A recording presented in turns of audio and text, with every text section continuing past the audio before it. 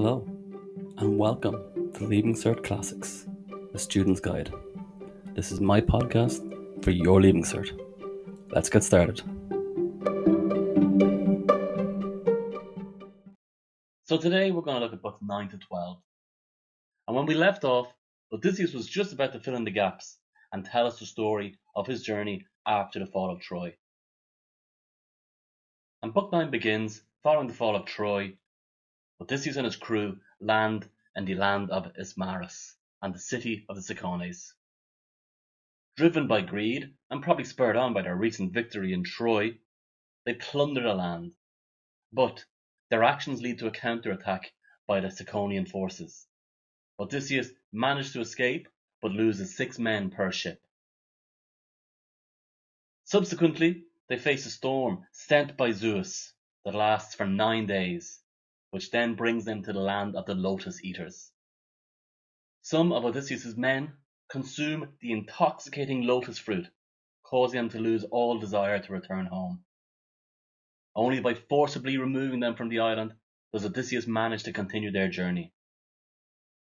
They then arrive in the land of the Cyclops, a race of one-eyed giants. After a successful hunt for wild goats, they venture to the mainland and discover a cave filled with livestock and provisions.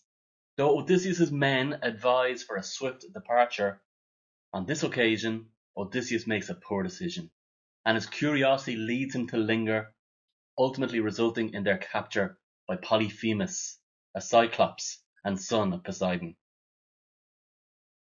Polyphemus initially feigns hospitality, but he soon turns hostile, devouring 2 of Odysseus' men and imprisoning the rest.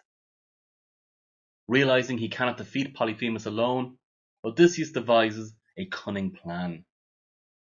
When Polyphemus is out tending his sheep, Odysseus sharpens a wooden staff in the cave's fire. Upon Polyphemus' return, Odysseus gets him drunk on wine, and when the giant asks Odysseus what his name is, he cleverly responds, "Nobody."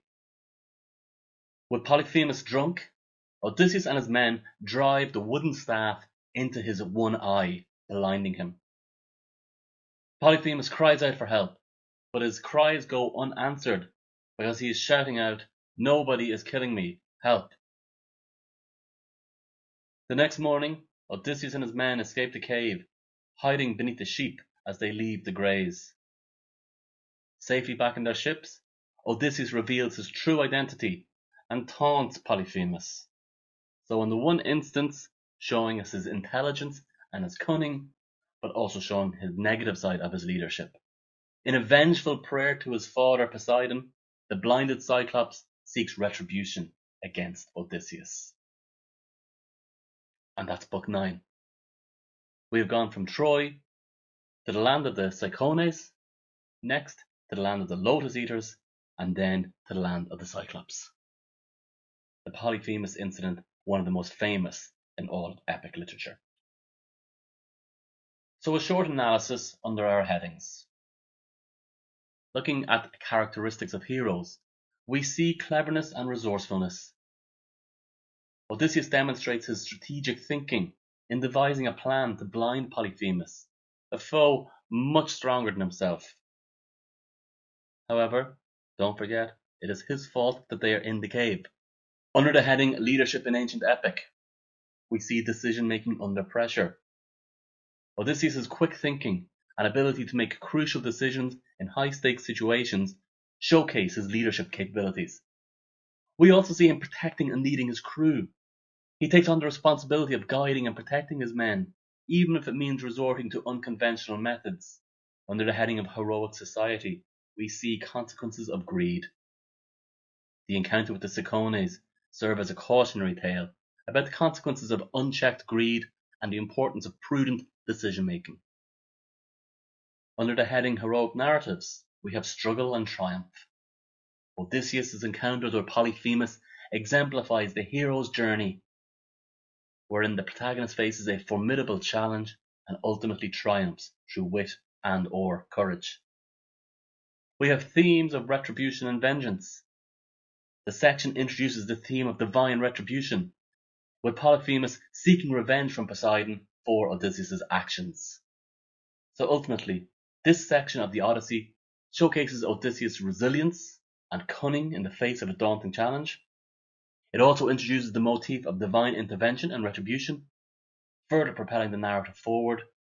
However, we also see mistakes made by Odysseus, showing us that he is a rounded character and not a one-dimensional protagonist like we have in someone like Achilles in the Iliad.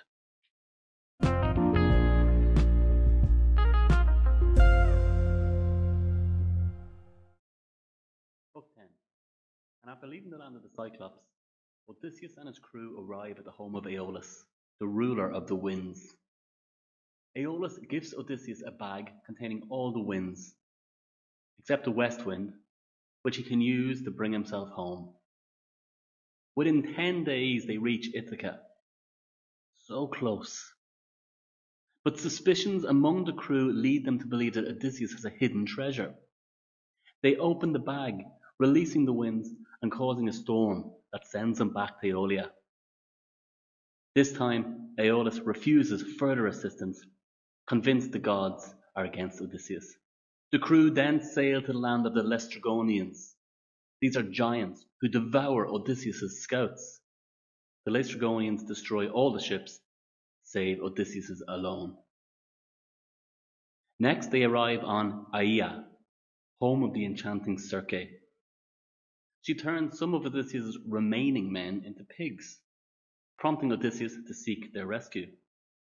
Hermes advises him on how to overcome Circe's magic, and Odysseus successfully transforms his men back to human form. Odysseus and his crew stay with Circe for a year, living in luxury. Now consider, at this time, Odysseus' wife is at home in Ithaca, trying to avoid the suitors. When eventually they decide to continue their journey, Odysseus seeks guidance from Circe on returning to Ithaca. She directs him to Hades, the realm of the dead, to consult with Tiresias, a blind prophet. The next morning, as they prepare to depart, they discover that Elpenor, the youngest crew member, had fallen from the roof and died the previous night. Odysseus explains the new course they must take, which disappoints the crew. So an analysis of Book 10. And we see different characteristics of heroes. We see leadership and strategic thinking. Odysseus displays this when seeking guidance from Circe and also making decisions for the crew, even if they are unpopular. We also see adaptability. He shows this when he's able to navigate various challenges, from confronting Polyphemus to overcoming Circe's enchantments. We see how he is responsible for his crew. He seeks safety for them. He looks after their well-being, as seen in the efforts to rescue them from Circe's spell. Odysseus' role as a leader involves making critical decisions in difficult situations, such as choosing the course to Hades for guidance from Tiresias. We also see tropes of epics in this book. We see fate and divine intervention. Odysseus' fate is influenced by the gods, as seen in the initial assistance from Aeolus, but then the subsequent withdrawal of support. We also see triumph over adversity. We have Odysseus' ability to overcome obstacles, such as Polyphemus and Circe's magic. We also see moral dilemmas and loss. The accidental death of Elpenor introduces a moral dilemma for Odysseus, highlighting the sacrifices and losses endured in their quest. So this section showcases Odysseus' leadership, adaptability, and resourcefulness as he navigates a series of perilous encounters. It also introduces themes of fate, divine intervention, and the moral complexities inherent in their journey.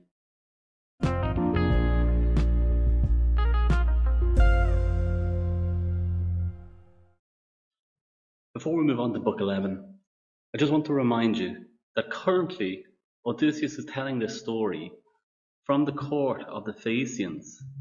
He is telling this story to King Alcinous, who asked him several times to reveal his identity, and when he found out it was Odysseus, he asked him to tell the story.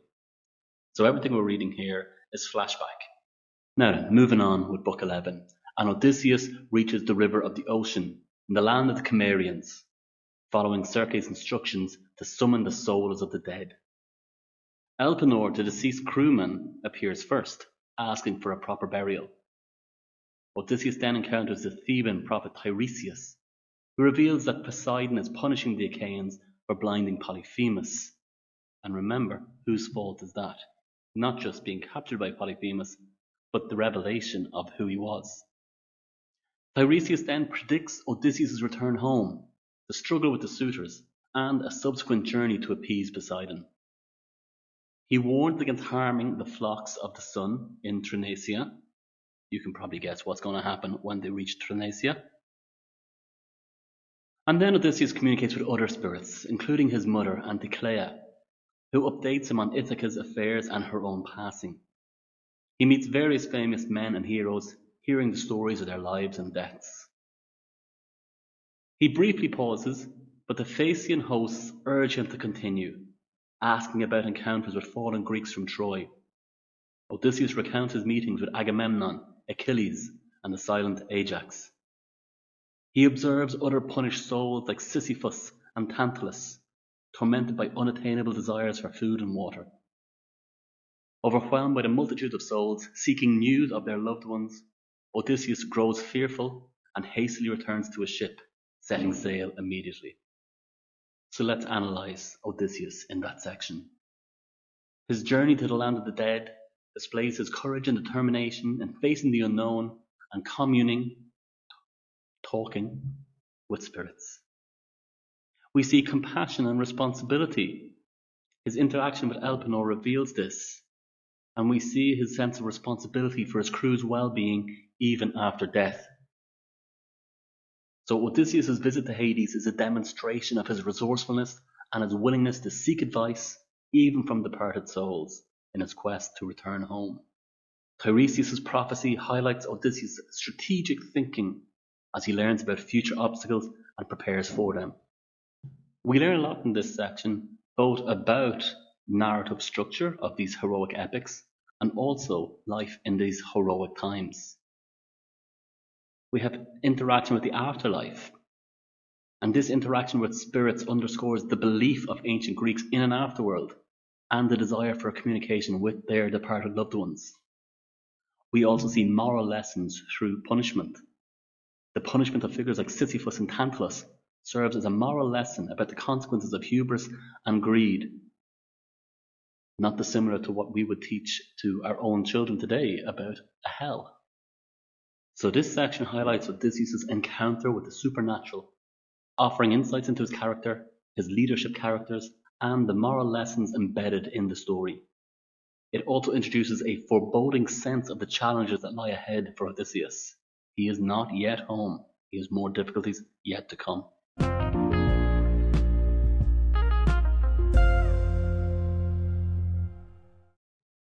And finally for today, we have Book 12. And Odysseus leaves the realm of the dead and returns to Aea, where he buries Elpenor and spends his final night with Circe. She provides him with guidance on the obstacles he will face during his voyage home. Following these instructions, Odysseus has his men plug their ears with beeswax and bind him to the mast of their ship as they pass the enchanting Sirens. He alone hears their seductive song, which would lure them to a shipwreck if the men were to hear it. Odysseus begs to be released, but to no avail. Continuing their journey, they confront the treacherous straits between Scylla and Charybdis. Odysseus steers the ship close to Scylla's lair, losing 6 sailors to their multiple heads. But this does mean he avoids complete destruction in the whirlpool of Charybdis. We have more moral conundrums there. They reach Thrinacia, the island of the sun, where Odysseus intends to avoid landing. However, Eurylochus persuades the crew to disobey and slaughter the sacred cattle for sustenance. This act leads to their doom, and Zeus sends a storm that destroys the final ship and drowns all of the crew with the sole exception of Odysseus. After narrowly escaping Charybdis once more, Odysseus drifts to Ogygia, Calypso's island, where he pauses in his narrative, choosing not to recount his experience there to the Phaeacians. I bet he won't tell his wife when he gets home either. Okay, and for the final time in today's episode, let's analyse. We have characteristics of heroes. We have resilience and survival instincts. Odysseus' ability to navigate through dangerous encounters, such as the Sirens and Scylla and Charybdis, showcases his resourcefulness and determination to survive. We have examples of leadership. Odysseus' careful navigation through the straits between Scylla and Charybdis reflects his astute leadership and ability to make critical decisions under pressure. Under the heading of heroic society, we have divine retribution. Odysseus and his men were warned not to touch the cattle of the sun, and when they slaughtered them, Zeus punishes them, showing us the theme of divine intervention and the consequences of defying the gods. This section highlights again Odysseus' trials and showcases his leadership qualities, his decision-making skills, and the enduring supernatural elements that shape his journey. The narrative tension is heightened as the crew faces increasingly perilous situations, resulting in their destruction, as the whole of the crew is reduced down to just Odysseus. So there we have our summary and analysis of books 9 to 12. And this leaves us exactly halfway through our epic. If we were to plot this on a timeline, our epic begins roughly 20 years after Odysseus left home to travel to Troy. It took 10 years to conquer Troy, and now Odysseus has been travelling home for 10 years. When we meet him, he is on the island of Calypso, and from there, he goes to the island of the Phaeacians, where he fills in the story. So we see his first stop from Troy is the land of Cicones. Then he goes to the land of the Lotus Eaters. Then he goes to the Cyclops, where he meets Polyphemus. Then he goes to Aeolus. Then the Laestrygonians, and then Circe. From there, he goes to the underworld, back to Circe, and then on to Calypso. And that is us filled in. In an exam, you don't need to know all of those in huge detail, but be prepared to use examples and closely refer to them in an essay. Polyphemus is possibly the easiest one to remember, and it's also one of the most important because we see Odysseus annoying the sea god Poseidon. I didn't mention Scylla and Charybdis there because they didn't technically stop there, and the same with the Sirens. These were incidents that happened along the way, but they're also quite famous, and they're also quite easy to remember, and they work nicely in an essay to add to the argument of good leadership, of moral dilemma. So be aware of them and be able to use them. So where that leaves us is on the island of the Phaeacians. The backstory has been filled in, and we are now ready to move on. So join me next time, where we'll move on to book 13, and we'll see what happens next in the story of Odysseus on his journey home, where ultimately he is going to fight the suitors and win back his city. Thanks for listening, and bye for now.